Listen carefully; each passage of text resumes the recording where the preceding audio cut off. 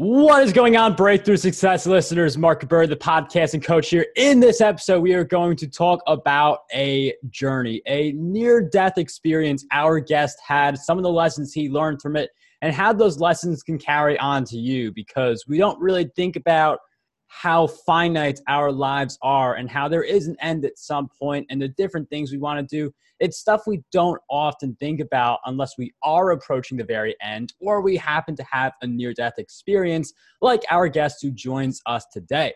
So our guest, a little bit more about him before we go into the story. He is a former engineer for Exxon who was involved in a horrific race car accident back in 1977. And in those moments between life and death and multiple months in the hospital, his entire life flashed before him. And as a result, he penned the book As Fate Would Have It. The book discusses the events that he relived in those few brief seconds and the lessons he learned and how they impacted the rest of his life.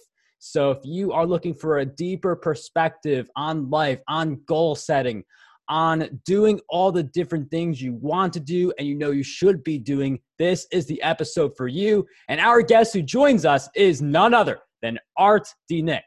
Art, welcome to the show. Thanks a lot. Thank you for having me.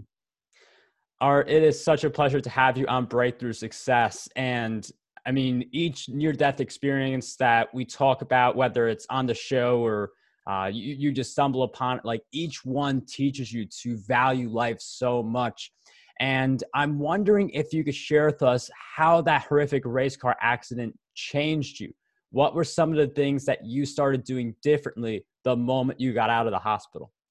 Well, actually, in the race car accident, I was driving a dragster. I was in the left-hand lane. I was racing against a friend of mine who was a funeral director, and he liked to put on a show. He'd come to the races with a hearse pulling his race car. His race car was painted entirely black, and on the side of it, it had in ghostly silver lettering, the Grim Reaper. Anyway, we started the race, and I was just a little bit ahead of him, and I was going about 140 miles an hour, and I turned over and looked. I turned and glanced at him and saw he was a little bit behind me, and guys that race cars for habit or even professional races are a little bit superstitious. But anyway, at that instant, the left rear tire blew. I lost control of the car. The car rolled over 3 times. And in those couple of seconds, actually, my whole life flashed before me, and I actually relived it. So I could put different instances together and see how they impacted the next thing that happened in my life. I thought I made a bad decision, and I found out, well, if I didn't make that bad decision, the next thing wouldn't have happened. I'll show you a brief picture of the race car. I don't know if you can see it after it happened. Totaled. Wow. And okay, so like I said, it turned over, and I prayed to God that I wasn't going to die. I actually thought I was going to die, and when the car, the section of the car that I was in landed right side up, I was completely engulfed in flames, and I said, "Oh my God, you didn't save me just for this. I'm gonna burn up." And I was held in with a 6-point harness, and I'm trying to reach down and get the harness unbuckled, and flames are just burning my arms and stuff like that.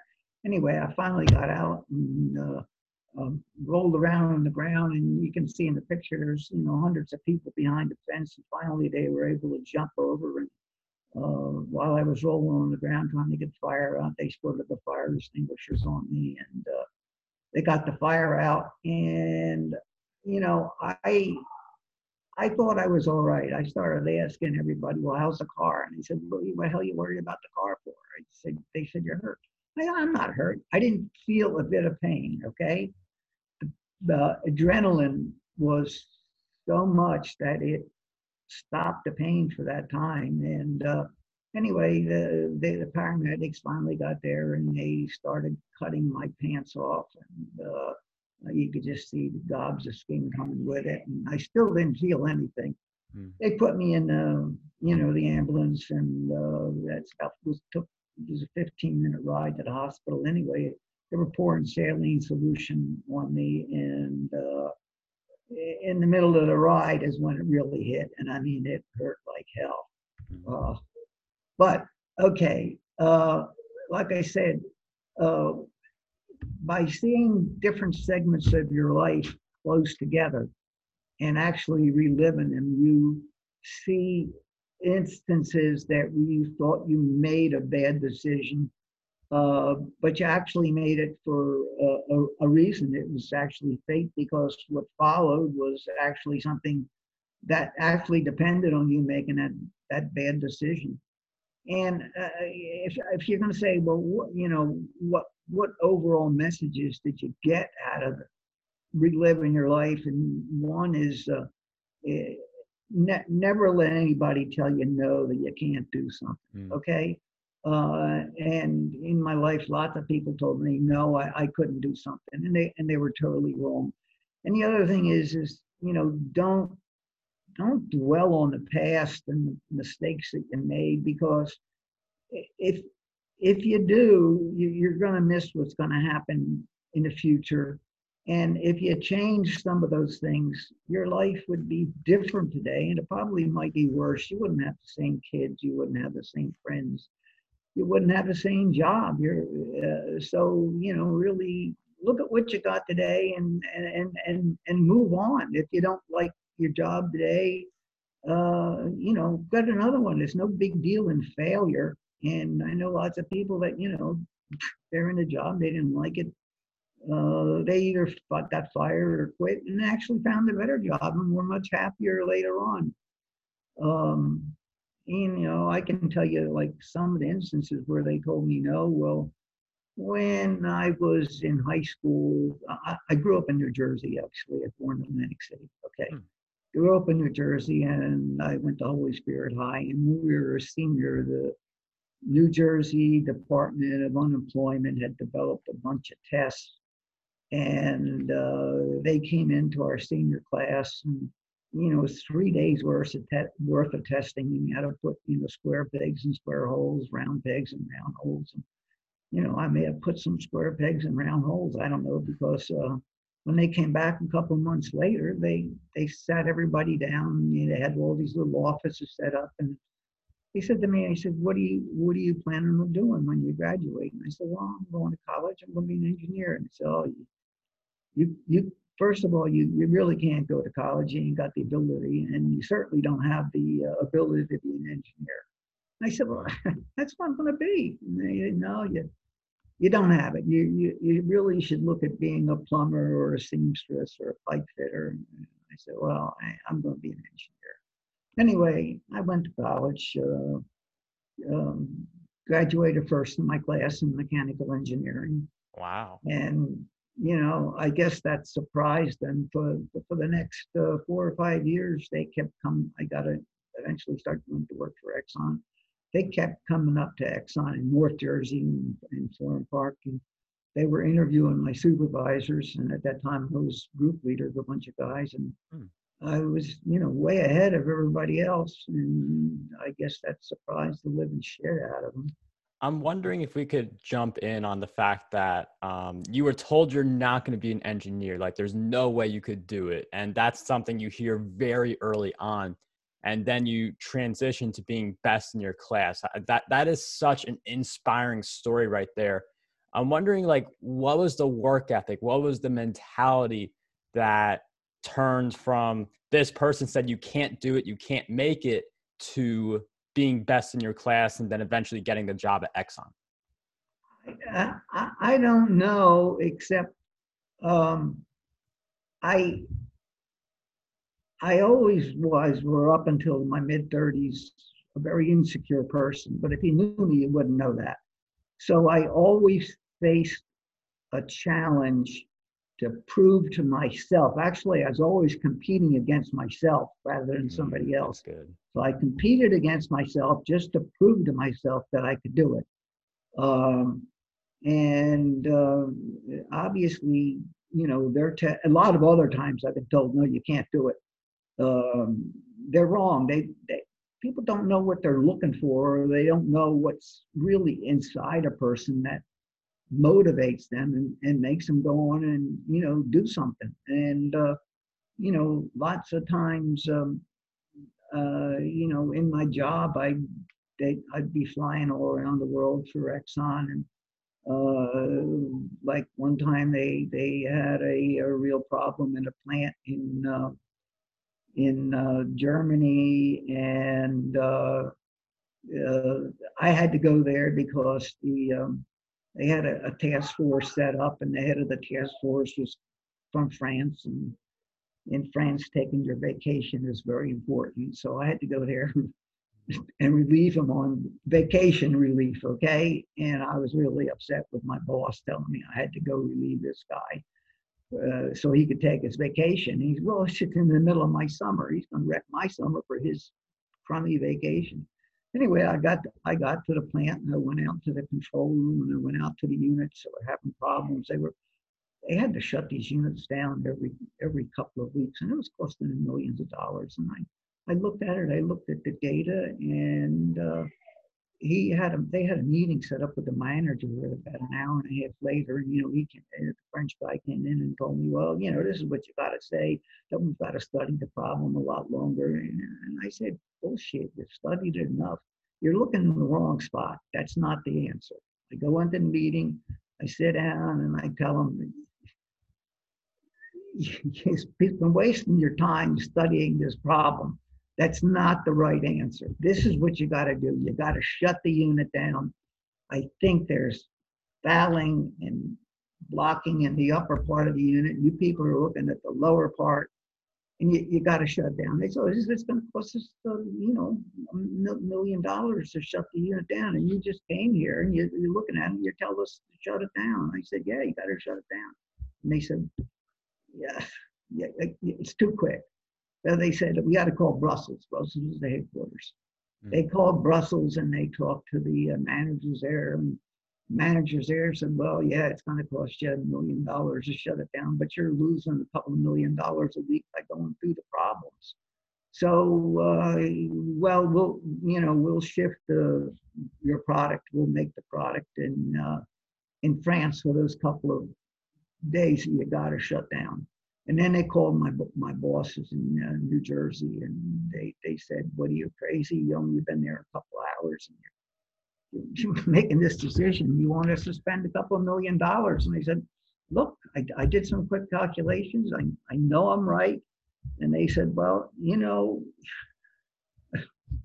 we're going to go along with you, but if you're wrong, you come back here, you don't have a job. Better find another job. And I said, I know I'm right. And they said, well, you're not. They said, we'll take a chance, but be prepared to find another job. Anyway, they had to cut this unit apart, and they made the first cut, and they found nothing. And I'm starting to wee my pants. And they made a second cut, and they found nothing. And I said, oh my God, what the hell have I done? And they finally made the third cut into this unit, and they discovered all kinds of foulant inside of it. And I was right. I ended up saving them,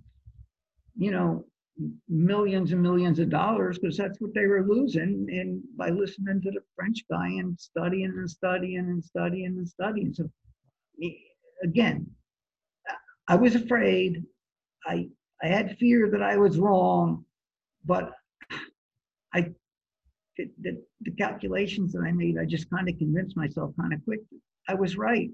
So what am I supposed to do? Go along with them and say, study this thing for a couple more months? No, this is what I think. I want you to do it.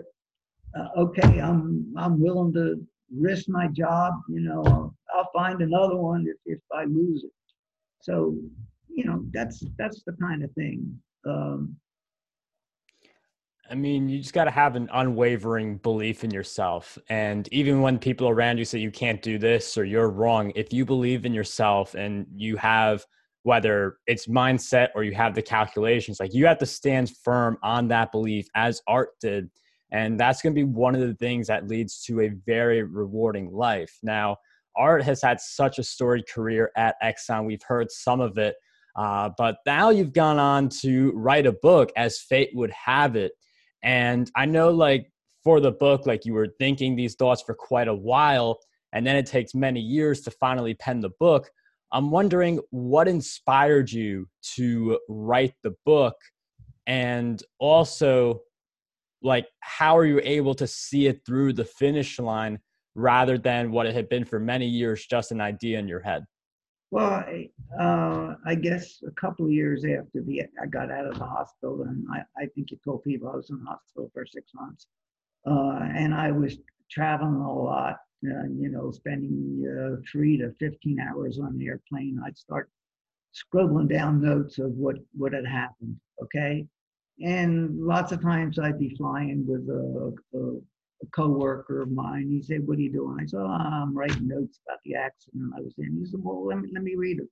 He, read the notes. He says, "Hey, this is really good. You ought to write a book." Well, I continued over the next couple of years to put it together, rough notes, and then, we'd have like parties around Christmas time and holidays with friends of mine. And one of the couple of the like years, they'd say, "All right, everybody's supposed to write a story about themselves and then bring it to the party and read it." And I'd bring my story, I'd read it, and they say, "Hey, wow, that's really good. You ought to put a book together."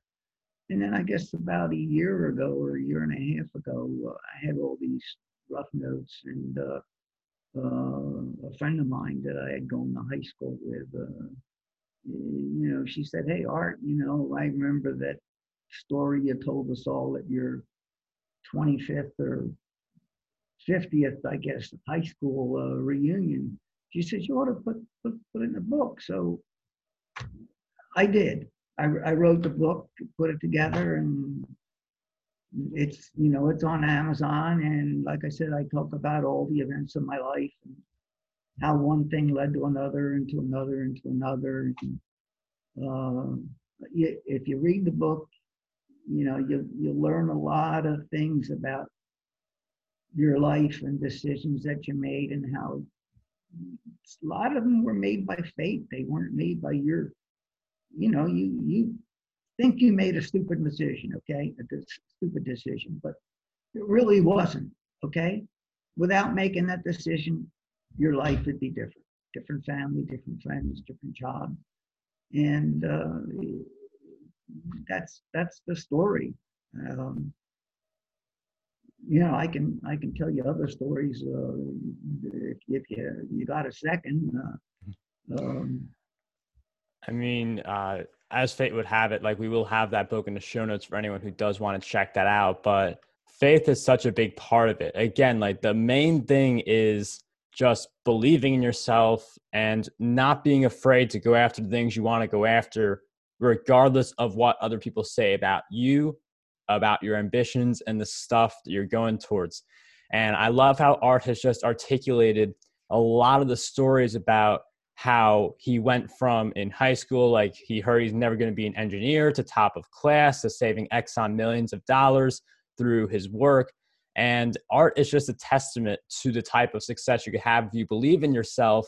But these deeper concepts that we've explored in the episode, we're only really able to explore them deeper because Art had a near-death experience. And I do think one of the things we should get from this is think about how finite your life is. Don't act like you're going to live forever, and start doing the things now that you will regret if you didn't do them later on. Yeah, I mean, I've done just about everything in life that I, thought I wanted to do. I wanted to jump out of an airplane. I jumped out of an airplane. I wanted to build an airplane. I built an airplane. Wow, I that's impressive. wanted to race. Spent a couple of years in Reuben. I wanted to race go-karts, and even though in the first national race, we were racing against Venezuelans, and they did not want their country to lose, and they ganged up on me and pushed me off the track. Car turned over, broke a collarbone in 3 pieces. And after that healed, I said, I got to get back on track and race the guys. And now the Arubans thought they could push me around. Okay, here's guys got hurt really bad, and we could see I was driving scared. I thought to myself, what are they doing? And I fabricated a couple of pieces to go on the go-karts so that when they put their front wheel and behind my rear wheel, I wouldn't flip up. And I remember this one guy, Benito, he's coming in thinking that he's going to push me off the track. He comes and pushes me off the track. He gets flipped off to the side. And I started driving, and I became, they started on the radio, they started calling me El Terrible, the fearsome one. And the next year, I won the championship of Aruba. I had to overcome that fear that I had from, breaking the collarbone and that kind of stuff. I did, you said, okay, success as engineer. I got 20 patents. I got the Exxon Most Valuable Patent Award twice. We're probably making them billions of dollars, of which I got squat. I got the Marcus Who's Who Lifetime Achievement Award in Engineering. And like I said, I've really, learned to fly a plane. I eventually started a boat company. I designed 3 high-performance boats myself, and I started a boat company called American Offshore. And I build high-performance, family-oriented boats, and most of the boats are like 100-mile-an-hour boats. That's what I did. I did whatever I wanted to do, even though lots of times I thought I'd be a failure. I mean, that's just the way you got to live life. You want to do something, go after it. I mean, make it happen. And I know people hear this stuff often, but are you really doing it? Are you really making the things happen that you want to make happen? Think about that for yourself, because again, you want to do this exercise now rather than 30 years later. And if you want to learn more about Art, hear more really fascinating stories. I mean, this guy's done some really fascinating stuff in his life. As fate would have it, has a whole bunch of stories. We will be throwing that in the show notes. Art, do you want us, where else can we go on the web or elsewhere to keep following all the work you're doing? Well, the book is for sale on Amazon, okay? And you have to type in As Fate Would Have It. I had some guys that were supposed to do SEO work on it and, supposed to put in keywords like fate or something like that. And the book was supposed to come up on Amazon. Well, it doesn't. They just haven't completed their job, and they keep telling me, well, it'll be another month or a week or this or that. But I have a website, which is https://www.artdinick.com, and it's ARTDINICK.com. And if you contact me, you can buy the book directly from me. Right now, it was $19.95. They reduced it to $15. And if you somehow get me an email or better for me, I'll send you the book for $15, and I'll donate $2 of the $15 to a charity organization, Wounded Warriors, which I think is a very good organization. It helps a lot of the guys who, in the armed forces that have hurt. They're hurt. They need money. They need things. So, like I said, you can buy it directly from me or buy it off Amazon. It's supposed to be for sale on Barnes and Noble. But that's it. I mean, I love that Art's doing charitable work. And even if you for your business, think about how you could do that, because that is a really awesome idea. Definitely make sure you grab your copy of Art's book. Again, we will have all these links in the show notes. Make sure you follow Art outside the episode as well. Art, thank you so much for joining us on Breakthrough Success. It was a pleasure to have you here today. Hey, I really appreciate you having me on your show. Not everybody would do it. What the hell is, engineer, who the hell's interested in that guy? But you're great. You took a chance, you put me on your show, and I hope people got something out of it.